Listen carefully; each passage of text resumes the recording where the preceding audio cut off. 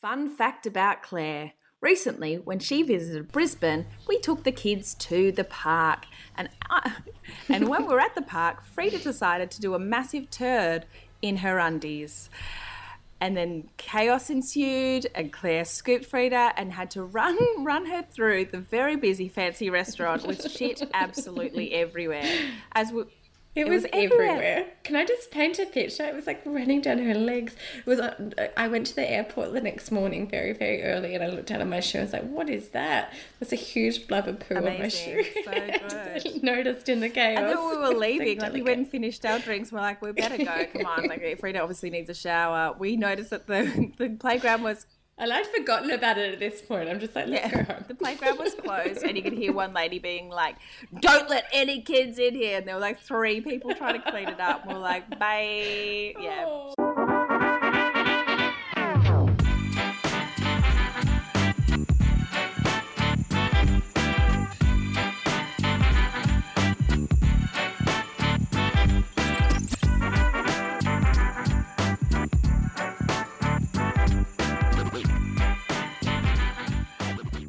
Hello and welcome to Good Sheilas, the podcast that will turn your stomach and warm your heart as we reflect on what makes us all tick. I'm Bron, a comedian. And I'm Claire, a human rights lawyer. And we're long-time friends, short-time mums and lifetime dickheads. Each episode we tackle something in the media as well as something in life that has kicked us in the guts. So strap yourselves in, mongrels, and get ready for Good Sheilas. Mate! Hello, mate. How are you? Season 3. Woo, yes, we're back. Yeah, season 3. Yeah, we're back. Do you know what episode it is in total? No. Good. No idea. I can make it up. 77. I think we probably... No, I made that up. I think we probably have had at least 30, but not more than 45. A lot of time. So specific. Okay. Amazing. Yeah, it is. Yeah, there are many. And there has been a bit of a break, but we're going to cover that today. So I'm going to do a general outlay of what today is going to include. We're going to talk about Instagram posts that we made that caused a lot of people to be quite... feel very validated, and it made a few people quite cranky, and I think it's important that both reactions are important. And then we're going to talk about the fourth wave of feminism. What does feminism mean to you? Is there a right way? Is there a wrong way? Have we outgrown some? And are we looking at feminism in with a kind of a bit of a like social media lens now? And lastly, we're going to talk about priorities. Where are your priorities, and are they exactly where they should be or where you want them to be? And how do we sabotage ourselves? I mean, why is it that I woke up yesterday and was like, right, I'm going to be a lady of productivity, and I actually ended up eating a family-sized burger? Family-sized burger? Why did I do that? Well, look, that was it was a very big burger. It was gigantic. It was a mozzarella burger. It was so good. But, that is not the same as productivity. No. Oh, but maybe that is. I don't know. This is a great conversation. That is what we will talk about today. Yes. Don't talk about it yet. Okay, not yet. Don't spoil it. Okay. First, we're going to talk about how... we made a post on Instagram recently about how when a woman takes her kids out, everyone's like, oh, yeah, she's just doing what she's supposed to be doing. But when a man takes his kids out, they're kind of seen as like a hero. Like, what a great person. And I actually experienced last night, one of Lucas's mates came over, and he was saying that he loves taking his 3 kids to the supermarket because... people treat him like a celebrity. They were his words. Oh my God, such a low bar. Yeah, and he said it's always older women who will say, wow, you are so amazing. You can hear my kids now. That's because their incredible father is parenting them. It's interesting that these, I guess it's the women who are speaking to him with such kind of praise is because they didn't experience that maybe in that generation. Generations have changed, but I guess that kind of aftertaste of the huge gender inequality kind of remains, and they still are reaping the benefits of any kind of compliments that come with that. So tell me, Claire, how was this? I know, I'm so sorry. How was this Instagram? Get away from me right now. How was this Instagram pic received? So we had, it was by an artist. We didn't create the content or share the content, and a lot of people liked it, reshared it. It really, really, really resonated for people. I think because it was such an important reflection on the way that we relate to each other and how we look at ourselves. Like, the really interesting thing about it is, like, you're looking at these pictures and, jump on our Instagram, have a look. You have a really visceral reaction to it because it's such an uncomfortable contrast, and like, oh, look, it's a fun dad, and oh, it's just a normal mum.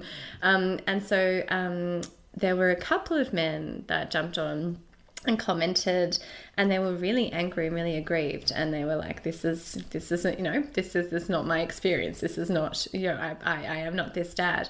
And it was really interesting for us because often, when you post something that kind of criticizes the way that we act, the way that we behave, and the way that we respond to each other, people take it really personally. And gosh, like, I do it too. Everyone does it. You see something, you're like, why are you being so mean to me? And when it's not, it's about the systems and structures that create, our society, and that's what we're criticizing. Yeah. And hashtag not all men. Yes, exactly. But they took it deeply personally. They felt we were directly criticizing them. And I guess if that was your response, you're the problem. Like, if you are kind of contributing equally in your household and you're parenting your children as you should, excellent, good for you. You are doing the base of what we should expect from each other. And as obviously you should be grateful as a couple, for what you both contribute, but it should just be, it's the bare minimum. Good on you for doing the bare minimum. We're not going to give you a round of applause. If you think that you're entitled to that round of applause for doing the bare minimum, well, guess what, mate? Like, you are part of the issue. You are part of the problem, because you are perpetuating this idea that doing the bare minimum is something that we should pat you on the back for, and that doing all of the work is a woman's job and you stepping in as doing something extraordinary. I think that I don't necessarily think that these blokes want a round of applause. I just think that they're oblivious to the fact that they get it and women don't. I think that's the thing. They're like, well, I do this all the time, and sure, I get a few comments every now and then, but why do we have to bring us down for that? And it's like, no, we're not saying that. It's just, so for example, the fun fact at the start of Frida doing a poo in the playground and you picking her up and running her through the fancy restaurant with shit absolutely everywhere. People were like, oh, that is pretty gross. But if they saw a bloke doing that, they'd be like, wow, that's gross, but what a great dad. There would not have been a narrative around you being a great mum. No, it would be the opposite. They'd be like, why are you such a disorganized kind of inept mum? And that's how, in the moment, that's definitely how I felt. And I was deliberately not making eye contact with anybody, except for a very kind woman who came up to me and was like, I think you need these, and gave me a little bag of baby wipes. And I'm forever grateful for that kind woman. But also, a man wouldn't do that. A man wouldn't come find me with baby wipes. I don't know. I found it really frustrating to have the comments received. And the other thing that I noticed is that our male followers, we get data from Instagram, didn't really comment or share on that one. And I don't know whether it's just that it didn't resonate with them or whether they didn't see themselves in it either. I don't know. But there was definitely a gender divide in people's responses to it. And if you are, I want maybe the listeners you guys can reflect on what it's like for you, or what your reaction is when you see, gendered parenting.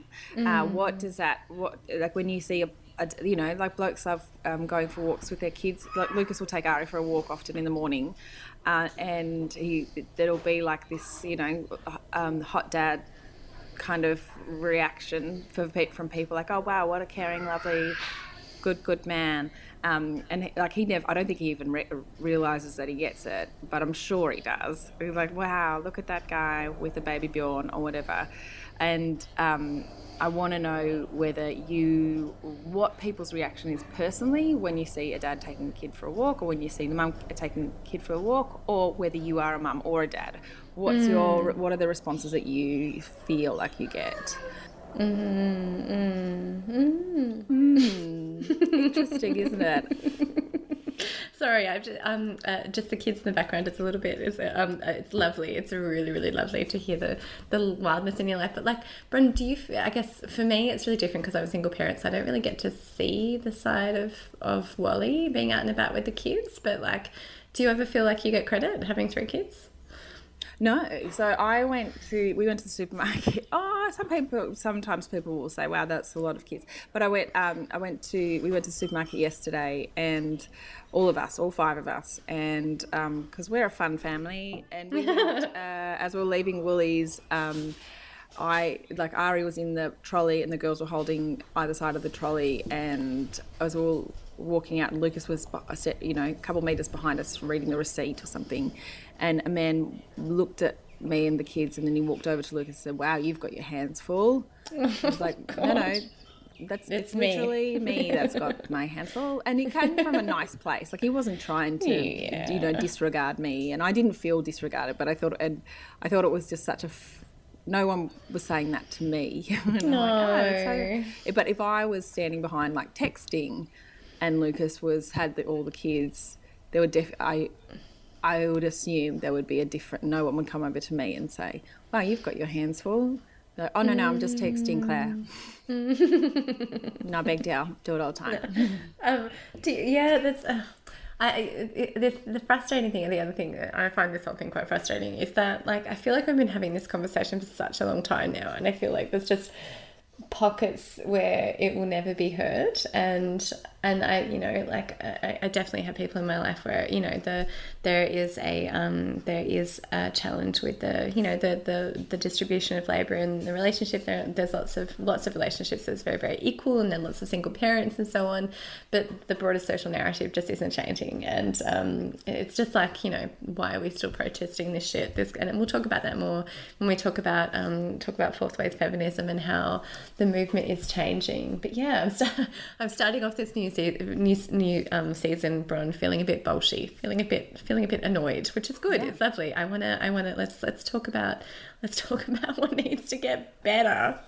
Yeah, heaps. So mostly everything. I'm gonna go. Yeah, I'm going on tours. Not tour. I'm going to Adelaide Fringe Festival soon. I'm going for 9 days. It's a long time. It's supposed to be less, but I got a few more gigs that has just made me change my flight. So I'm going a bit earlier. So I'm staying for 9 days, and I'm like, oh my God, this is so exciting.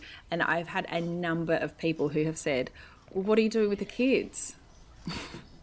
I'm like, well, they've got another parent, but I know that if Lucas went away for 9 days, no one would say to him, "What are you doing with the kids?" No one would ask. Yeah, so and there's a number of parents that are comedians, and a number of blokes, not heaps, but there doesn't seem to be lots of comedians that have kids that I kind of associate with. But the ones who are dads, they very rarely get asked about their kids, and I wonder if they wish they were. But every single gig I get asked about my kids, and that's fine. Like, it doesn't upset me at all, because I did spend most of the day working out how to keep them alive, and so if people disregarded that part of my life, I would still be like, wow, you really don't want to know anything about me, because they are a huge part of my life. But that blokes don't. What I've noticed, the dads don't often get asked about their kids, and I wonder if that makes them feel. How that makes them feel? Like, do they want to? It's pretty easy for me to be like, oh, it's because they don't see themselves as. But maybe it is, something that they want to talk about. But it's yeah, that's a good point. I mean, we kind of expect that, like that children are kind of the side story in men's lives, but the main feature in women's. And obviously we want to challenge that narrative. But to the alternative, my children are not my world. They're not. I love them so much, obviously, and they're a really important part of my life, but they're not my world. And I think that's a really controversial thing to say. You're not allowed to say that. There's heaps, they are probably the most important thing in my life, but they're not everything. And, my work, and, I've got other passions that I really, really care about, and I don't think that creating a hierarchy among things you love is particularly healthy, and it can be quite limiting as well, especially when they grow up and and leave, which they inevitably will, and hopefully, I as you hope know, so. well-rounded, loved, people who I will always love dearly. But I don't like it's such an expected thing that a woman would say that, and you would never expect a man to say it, nor would you criticize him if he didn't. And I'm actually really fascinated by the response that we might get from this. My children are not my world. Are your children your world? No, like they're a huge part. Obviously, a huge part of it. I'm with them all the time, and I know I'm going to miss them so much when I go away. But I'm also really excited for my life in Adelaide, like for what's happening.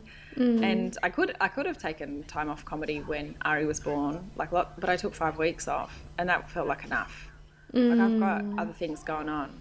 I'm not my kids, like they're not me. Like we are very different people. But yeah, I don't think anyone would be angry about that. My kids are my life. I think that saying's done and dusted. I hope so. Stop saying it, guys.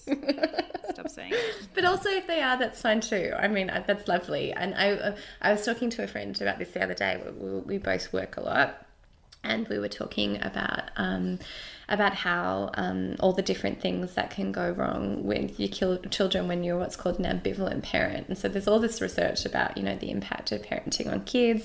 And basically an ambivalent parent is a parent that is not necessarily very, like, they're not totally focused on their kids. They're not always present. They're distracted.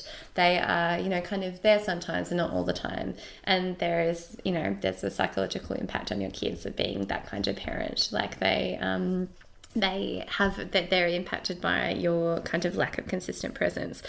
I don't know many parents who aren't an ambivalent parent, but we were agonizing about what the impact would be on our kids. There's research about, how it affects their kind of socio-emotional development and, their relationship with others and stuff. But I don't know how I could not be the parent that I am now, like really attentive sometimes, distracted sometimes, and just not there sometimes because I'm working.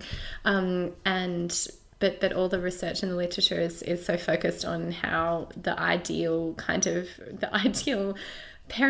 and, the ideal mother, reading into it even more for a kid, is one that's always around and always attentive. And there aren't really any kind of lifestyles or kind of arrangements where you can do that anymore. Yeah. And I don't know how many people would want to do that. I can't relate to that. Maybe there are. Actually, there would be, but I don't know how many. I feel like that would definitely be a minority, right? Yeah, I hope. Yeah, I don't know. I'm just striving to be good enough, just good enough for my kids to be, like, emotionally sound and and feel loved and have secure attachment and just good enough. I'm just trying to be good enough. And you are good enough, Claire. God damn it. Oh, I hope so. Of course you are. And do you know what else is good enough? What? Your idea of feminism. It is good enough for me, but it is not good enough for other people. So talk to me about this article that we've been reading. All right, so there's an article out in Sydney Morning Herald today, which we really recommend, which is just talking about where we're at in feminism. So feminism has come in waves. It's generally understood as coming in waves, and we are coming up to the fourth wave of feminism. We all grew up in the third wave, and there's been a lot written recently about how shit our wave was. So our wave was kind of about girl boss. It was about kind of Ally McBeal, about bringing women into the boardroom, about addressing kind of gender inequality in the workplace. It was it also had kind of the punk rock riot girls and the guerrilla girls in it, which is quite cool, which is all about, they had a more of a radical rejection of kind of how women are seen in our culture. And Sex also and the City. Sex and the City, yeah. But we also had the rise of intersectionality. It's also about how different types of oppression, things like, race as well, intersect with one another. And so, for example, if you have, if you're a black woman and you have different types of oppression that overlay on your life.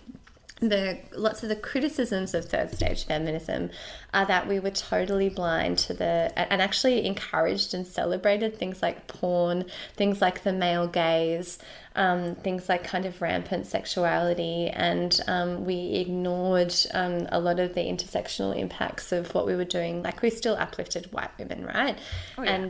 And really interestingly, Billie Eilish was talking about porn recently, and criticized kind of the feminism of our generation, in that she was saying that she was brought up in a cycle of like in a social context where porn was everywhere, and porn was totally normalized, and she started watching it when she was a really little kid, and she says it destroyed her brain. And she said that it was so toxic and so harmful, and she went into sex and relationship not really understanding how to be in it. And so there's a lot of criticism about the kind of feminism we grew up with. Let's stop there. What do you think about kind of our generation's feminism? Oh, it's pretty, it's very whitewashed, and it is, I think they tried to be, like all like waves, they tried to really push back on certain things, but I don't think that all of them were great. Like the Ally McBeal, for those who, Ally McBeal was so popular, and some of you will remember it, and some of you will not. It was just like I guess, the female answer to, I don't know, like Frasier or something, but it was not very funny. It was just like, why... But it was bad. It was bad, but everyone loved it because it seemed like new and fresh, and it was like this like model, like it's like a very, very thin white woman who worked in an office. She was a lawyer, right? Yeah, and then something like that. And then there were and then there was a bunch of white guys in there too. I think there was one black lady, God bless her. And then there was and then they had unisex toilets, so that was like to show, oh yes, see how equal we are. Like, we don't even care about weeing in different toilets. And so it was like, okay, like I kind of see what you mean, but it's not exactly right, because she was still very sexualized, and like, all of the women on there were still very sexualized, and admiration that she got from men was often quite like surprised at how clever and witty and like savvy she was. And so whilst it was like, yes, look how smart she is, the response was, wow, this is interesting, this person's so uniquely clever. It's like, well, no, she just knows how to do her job. So and then obviously we poked heaps of holes in Sex and the City last week. But where we're at now, so I think what's interesting now is where it's gone. So obviously we can criticise the third wave very easily, but the fourth wave that we're experiencing now, where we've got, we're celebrating Beyonce, and we're celebrating Kim Kardashian is one of the probably the most skewed ones, where she keeps... will post something that will be like a picture of her mostly nude, and it will say behind her empowerment, and then she'll have a million hashtags about women unite and whatever the hell they are, and it's all about look how powerful I am by myself, and I'm self-made, and all of these things that we're supposed to celebrate within feminism, but the male gaze is still enormously important, and perhaps even more important than ever. And so we have these younger feminists coming to the front, and they're going, yes, I'm the same. Like, I am, that I don't care what people think. I am going to get plastic surgery because it's what I want. It's not for the male gaze. But when you scratch the surface a bit, what is it for? Like, why are you doing that? And so I think that whilst we feel like we're getting more clever because we've got so many more outlets, we've got social media absolutely everywhere telling us what to believe and what to think, and showing us powerful women like Grace Tame. Like, we have lots of access to all of her photos and like what she's doing. Brittany Higgins, all of this stuff is very readily available to us. However, we also have quite like an influx of maybe misinformation or kind of stuff that I don't know if it actually adds to our cause very much. I do know. I think you've made such an important point about sex positivity, and how basically what we've ended up with because of sex positivity is a form of sex and a form of sexuality which is all around male pleasure, right? Like look at sex positivity. It's like, yeah, we can really enjoy sex, you can do whatever you want, but it's the question that wasn't there is, do you want to have it? Do you like it? What does good sex mean to you? It's like the message was, you can be hot and have sex. and then you end up with an archetype like Kim Kardashian, and you end up with a generation of women who have had some really awful experiences which have lacked consent, and have had experiences of just not enjoying the pleasure, but feeling like they have, they need to participate in it in a way that speaks to, their feminism and their desirability. So there was some research carried out recently by a group in Britain called We Can't Consent to This. And a third of British women under 40 have experienced unwanted slapping, hitting, choking, gagging, and spitting in bed. A third. I've experienced it on multiple occasions, like having men do things to me in sex that I did not want. And then because porn is so normalized and it's accepted by everybody, I mean, I watch it sometimes. I always feel ashamed after I watch it because I know it's so bad in terms of like the lens that it puts on women. And it's violent. But you feel like a prude if you don't want to have that type of sex, or if you get upset by that type of sex. It's so normal. And so, I mean, sex positive feminism is a really complicit part of where women are now when it comes to sex and their relation with their bodies and each other. Because, like, I guess one thing to feel sexy is to be perceived as sexy. That I feel like that perception, does it come from within you, or does it come from the male gaze, or social, I guess, acceptance of how you look and how you feel? So Beyonce and Kim Kardashian, very different people. I'm not lumping them in the same group for everything, but what they they are so beautiful, and they preach feminism a lot, but they're lovers. Jay-Z and Kanye, and now Kim Kardashian has Pete Davidson or whoever that guy is. They're always kind of very close by, whereas there's like their desire, like how they're desired, is very obvious, because there's always someone right there being like, wow, you are super beautiful. Like I know that Beyonce, so this really great what's her name? A comedian. I forgot the word.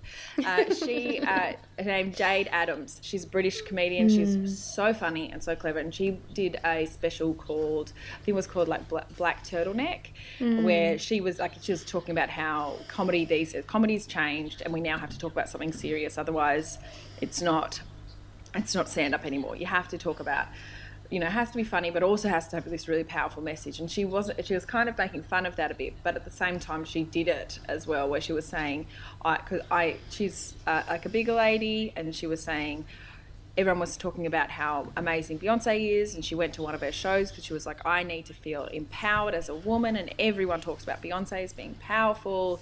And then she came out in like a tiny little bikini, and then there was like I think Kanye West walked her on stage or something like that. Not Kanye West, her husband, Jay-Z, was like there for something. And then it had behind her the word feminism.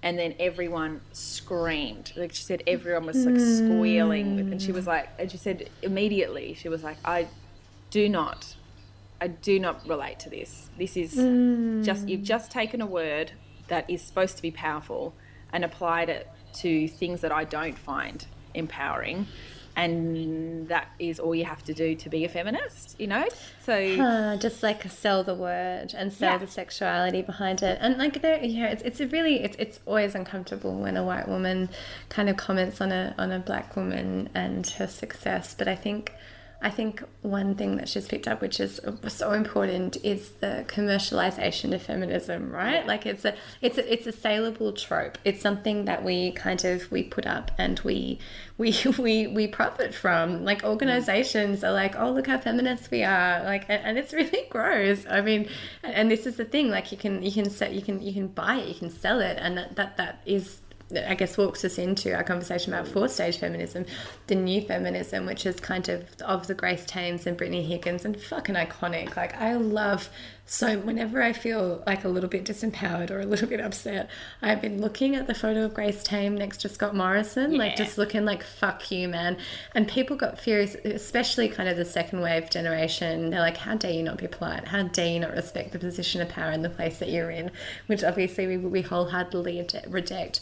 But what I really love about this new brand of feminism is that it's not about individuals, it's about systems and power structures, where kind of the feminism which we were raised on was like, you can still be successful and you can do everything and you can feel good and you. This new wave is about, okay, let's look at the systems of oppression and let's have a particular focus on intersectionality and how, you know, non-white feminism and ideas from these spaces continue to be oppressed. And it's also looking at kind of trans rights as well. And this has been, you know, feminism recently has been really a really dangerous place for trans women and people who don't see themselves in the gender binary.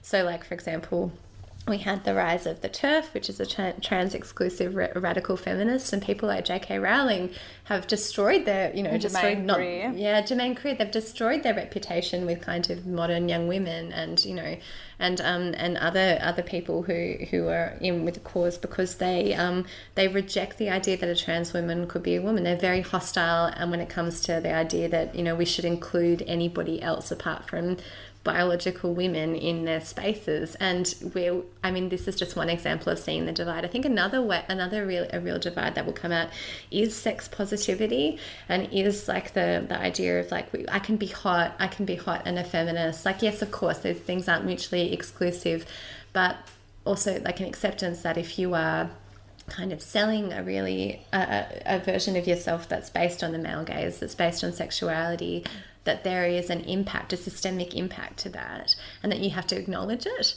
I mean, it's about stepping away from the individual and into the system, and there's a real tension in it between the different generations. I think I would much prefer to be placed in fourth wave feminism. I'm seeing a lot of issues with the third wave. I think I'm really excited. I think this is the new way of running. So why don't you pretend that you're 18 again and just start again? I just start again. I'm 18. That's a good idea. Well done, congratulations. What are you going to do for your 19th birthday? So much. Oh my God, so have more kids. That is such a good, start again. One of them is covered in shit. Ew. And we're all running. Yeah. And I think, do you know what, and then we'll move on, but I do think it's really fascinating when feminists question feminism. You know, I think that people who hate feminists, you know, there's a lot of people who hate feminists, they really relish in any kind of flicker of doubt within feminism. They're like, well, see, you don't even know what it is. Oh, see, you don't even believe the whole thing. I was, and I don't think we have to have all the answers. And no. I don't think we have to know exactly how we feel about and nor everything. Should we. Like, you know, it's actually quite dangerous to say I've got the answer to everything, because it's actually, you don't. Your $100 don't. Yeah. So there was this bloke who I was speaking to the other day. When my friend Lawrence came up to visit, and he is a excellent, proud gay man, and a guy who this straight white guy up here. He said, "There's a trans person. They were doing something about in their workplace about being, you know, inclusivity." He was saying, if the trans person's called out, are they called this or this? And he was referring to one of the terms, and we said, are they transgender or transgendered? And it was just like an absolute finicky. We were like, I think it's transgender, and he was like, see, that's where, and I'm not actually sure even this was this could be a completely wrong thing, but he was like, see, I said it's not that, and actually it's grammatically incorrect, and so why are you saying that? And so you take it on, and he said to us, see, you guys aren't even 100% sure, because I am a feminist woman. And, like it's a gotcha moment. Yeah, it was. And Lawrence, who's a gay man, he was like, no, I'm actually not entirely sure why it is that. I'm sure it was transgender and transgendered. I'm not sure why it is that, but it just is. It's just what is accepted. And you don't get to define that for them. Yeah, exactly. And we're like, it literally doesn't apply to us at all, but we're just listening to what the right thing to do is, and we're not challenging it. We're not like, well, it's grammatically incorrect, and so... Oh my God, such a dick. What a dick. But this is so funny. He's like, I gotcha. Like, I've ruined, I've got you, and I've ruined feminism. Yeah, so it's not real. Yeah, so I feel like that when there is so I know that Clementine Ford has had to argue with a lot of people about this, because she's incredible at makeup. She does beautiful makeup. She would have studied it for ages. She would have spent hundreds and hundreds of dollars on this amazing makeup. Her photos are always really spectacular and beautiful. And I know that a number of people have come for her being like, why do you care? Why do you wear makeup? Aren't you supposed to be a feminist? And so, and again, that's just like that gotcha moment. It's like, well, it's not. So my feminism might be a little bit different to what your feminism is. Yeah. But it doesn't mean that neither of us are feminists or only one of us is. But so I think it's also, I don't know, I think it's this really interesting question. Like, if my feminism looks different to your feminism, should we challenge each other? Yeah, I don't know. Yeah, it's a really tricky question. Like, I think the makeup one is kind of a very, it's a very gentle version of like the broader issue, right? Like like it's something which is really neither here nor there, but in my opinion anyway. But like, you know, if somebody, you know, if somebody identifies as a feminist and has, you know, for example, has a view or an ideology that ignores the experiences of people who have other forms of oppression, like I think maybe we should challenge it. We should bring people along, but I don't know. Like it's. I think the voices will happen a lot. I think there's going to be some really, really challenging things that come out of this transition, and people of our generation being quite defensive and protective of what they did, right? Because it's really, really hard to reflect and go, oh shit, maybe I was part of the problem. Yeah, and we're always growing and we're always learning, and that's just our responsibility. You know, we're not always desperate to be right. We're desperate to just be better, right? Yeah, no, I just want to be right and better than everyone. I know. Well, that's really hard because your kid's covered in shit, and that's all colours are wrong. All right, to finish off, we're talking about, and this is the reason why we're talking about priorities, is because we kind of put Good Sheila's on the back burner for a while there. We did. Yeah, and we talked about this when we were together. Good Sheila's, for me personally, is it's mostly just chatting to you, because it is. I don't ever see people listen to it. I hear about people who I really don't expect to listen to it will come to me and say, "Oh, I loved the latest episode." I'm like, "What, did you actually listen to it?" And I'm like, "Yeah." Does anyone listen to this? Yeah, I'm like, "Oh, this is insane." So for me, it's just a chat with you, and then I do that all the time. Like, I chat with you all the time, so it doesn't feel like I'm you know, that I'm not doing it. Like, I feel like it's always there for me. But then when life got busy and we didn't have or neither of us could find an hour to put it together, I didn't feel like I was because you were still, I text you every day, didn't feel like you weren't there anymore or anything like that. But you said to me, it's one of the most successful things that we have done ever, like individually as well. We really should be, and it's something that we love doing. Why do we put other things before it? Yeah, it's a good point. I think that it is really, and obviously, oh yeah, I made such a good point. You're really I meant good. I am fourth wave feminism. It's me. Well done, Jermaine Greer. Hello. Oh my god. Oh shit. I made an excellent point when I said those things. It's funny. We're such bad friends to ourselves, aren't we? We're such bad friends to ourselves, and this is a really good example of, like, you know, Melbourne came out of lockdown at the end of last year. I kind of had a bit of a tumultuous personal period, and I was kind of just coming back into myself and really enjoying it. And I was like, I put other things before Good Sheila's, like I did all the time. And it was a lot easier to put heaps of focus in it when I was like locked down, right? Like, because I had all this spare time, and then I didn't, and it was just bloody, like, it was just glorious to be back in the world. But we were reflecting on, why do we make such bad decisions? Why do we like, we have, a spare day, which is so rare, and we're like, I'm going to do this and this and this, like, I'm going to make some art, and I'm going to go for a run, and I'm going to like clean up my house, and then you end up like, plopped on the couch watching telly and eating a burger, which is fine.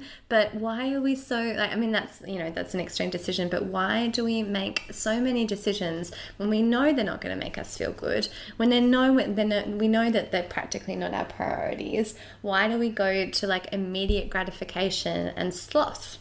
And I use the word sloth, so obviously rest is really, really important. We all need rest, but it's just about like making choices in the day to day which are actually don't progress us at all. Rest or rest right. Or otherwise. I remember having an argument with you once, and we were talking about self care, and I was saying I don't think it's necessarily self care to to do that veg out day, because I never feel better at the end of it. Like, I'm always like, I feel like flat. If I have a veg out day, I feel flat, and I feel kind of a bit guilty, and I feel like, but if I have a really productive day, I might feel a bit tired at the end, but I feel like I'm progressing in something, that there is feels like there's a reward for that.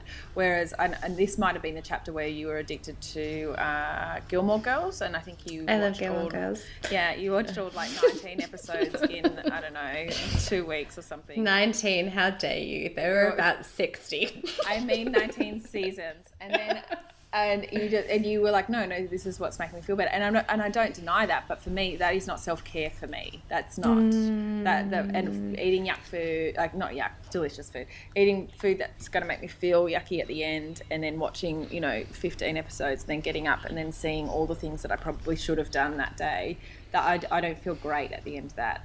So I think self-care is individual, right? You can't, some people are like, no, that's what I need, and great, but I don't think it's what everyone needs. You can't tell. No, it's different for everybody. Like. Yeah, exactly. And I think when I reflect on it, sometimes what I would have said is self-care is actually quite self-destructive. Like, I think that, like, I'm going to eat something that's going to make me feel like shit. I'm going to have a bunch of drinks, even though I know I'll have a 2-day hangover because I'm old now. Like, you're right. But self-care, I mean, more broadly, making good decisions for ourselves and doing things that maintain us is actually really hard. And so we were looking into the research about why we make the priorities, and what makes us feel good in the short term, what makes us feel good in the long term, and what we end up doing. So we, how many decisions we make every hour, Bron? I believe it's 2,000.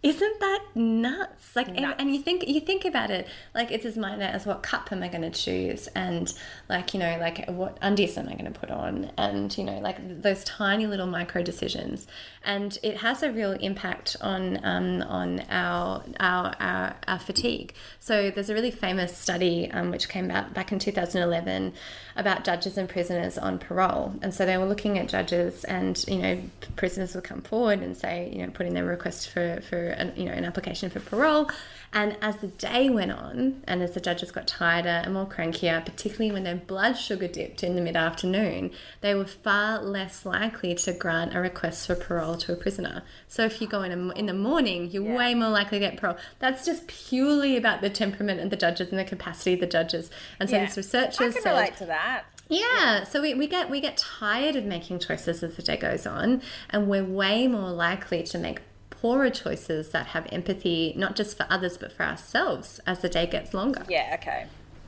It's so interesting. Yeah. But that's because perhaps we've got worse at it, because we now process 5 times more information a day than a person living in the 1980s. 5 times, Claire. 5 times. That's nuts. Yeah, it's equivalent of 174 newspapers worth a day. I do not have time for that. I don't have time for that, and I'm not just, whoa, it's just so much information, isn't it? And our brains are just not not up for it. And there's a really amazing new book called Stolen Focus, and I've listened to segments of it. I'm really excited to finish it. It's by a journalist called Johann Hari. And basically he's talking about the way information impacts on our ability to decide, our ability to make decisions. We can't multitask, for example. It's a complete myth. Multitasking is not a thing, and refocusing after doing something new is really, really hard. It takes a really, really long time for our brain to jump from one thing and focus on another, and that's why you're way more likely to make mistakes when you're trying to do multiple things at once. And so there's this really, really great quote which I want to read out by him. Think about anything you've ever achieved in your life, whether it's setting up a business, learning to play the guitar, being a good parent. That thing you were proud of required a huge amount of sustained focus and attention. And when attention and focus break down, and I think there's persuasive evidence they are breaking down, your ability to achieve your goals breaks down, and your ability to solve your problems is significantly diminished. Yeah. And I was thinking about all the things that I'm, relative, not good at, but I'm adequate at. So, handstands. Handstands. Well, that's a good point. I've worked really hard on them from being able not to do them. Or playing guitar. All those things just took focus and attention, and my life just can't really facilitate that anymore. And so our brains are really, really, really busy, and there's so much going on. So we find it really hard being distracted, being kind of bombarded with different information in a really busy world to make good decisions. There's another one which I'm really interested about for you, Bron, and getting your perspective on this one, is that we make poor decisions when we're emotional. So when we're feeling sad, when we're feeling low, our brain is like, I need dopamine, dopamine. And dopamine is really easy to come by, you get a pizza delivered to your door and your brain's like, yes. Whereas if you go for a jog, you're gonna get it in a delayed way. Do you make bad decisions to get your dopamine hit? Yeah, classic, all the time. In the afternoon when I'm feeling stressed or whatever, instead of going, all right, guys, put your skates on and we'll go to the, netball courts, and we get out of the house and the kids, it's less loud outside, all of these things, I'll just pour myself a glass of wine. Mm-hmm. And I know that is not as good as doing the other thing, but it's just unfathomable at the end of the day to pile Ari in the pram, to tie up the girls' laces, and also, I genuinely just don't want to do that sometimes. Actually, all the time I don't want to do that, but I do it sometimes because I'm a fucking amazing mum. I would rather just I know that I have to do write this part of my comedy thing coming up, but I'm quite I'm nervous about writing something that's not good, and so I will, instead of being willing to fail, I will go onto Instagram and look at people that I haven't talked to ever in my life, and be like, wow, this is really great use of my time. And I'll sabotage. I'll absolutely self-sabotage the situation, and then I'll feel bad at the end. And then I'll have that narrative going in my, that the voice in my brain going, but you deserve to have a little time out. It's self-care. And that's not self-care. That is not what I did then. It was not self-care to do that. And but I don't know in that moment how to not do that. I've got so many books that I want to read, so many, but I will definitely watch a show that I don't even really like that much at the end of the day, because I'm tired of my brain doing things. Tired of it. Sick of it. It's doing things all the time. Yeah, sick to death of it, and we want to switch it off, right? We want to switch it off. So with Good Sheilas, we know that we benefit from this a lot. Whether anyone else doesn't matter. But it is. But we love doing this. I love chatting about these things with you. I sometimes feel smarter. Most of the time, less smart at the end. But I do love this stuff, and I love chatting to you. And this is something that we are both quite proud of, about 80% of the time. Super proud. And then so we are now, our goal is now to make space for it. So every week we're going to do this. We used to be so good at doing it every week. We were so professional. Now we're slack. Yeah, it's self-care, and to do this. This is it is. That's right. It's self-care. It is, because we love it, and I love doing. I love researching it. I love what I learn, kind of when we go into, and it's just really lovely as well, because we're so busy and so frantic, and we have such different lives. Carving out that time just to hang out with each other is really lovely too, and we get to share it with a community of fellow dickheads. Yeah, totally. Which is so lovely. So good. Okay, my loves. We have been good Sheilas. We love you so much. We love you so much. Bye.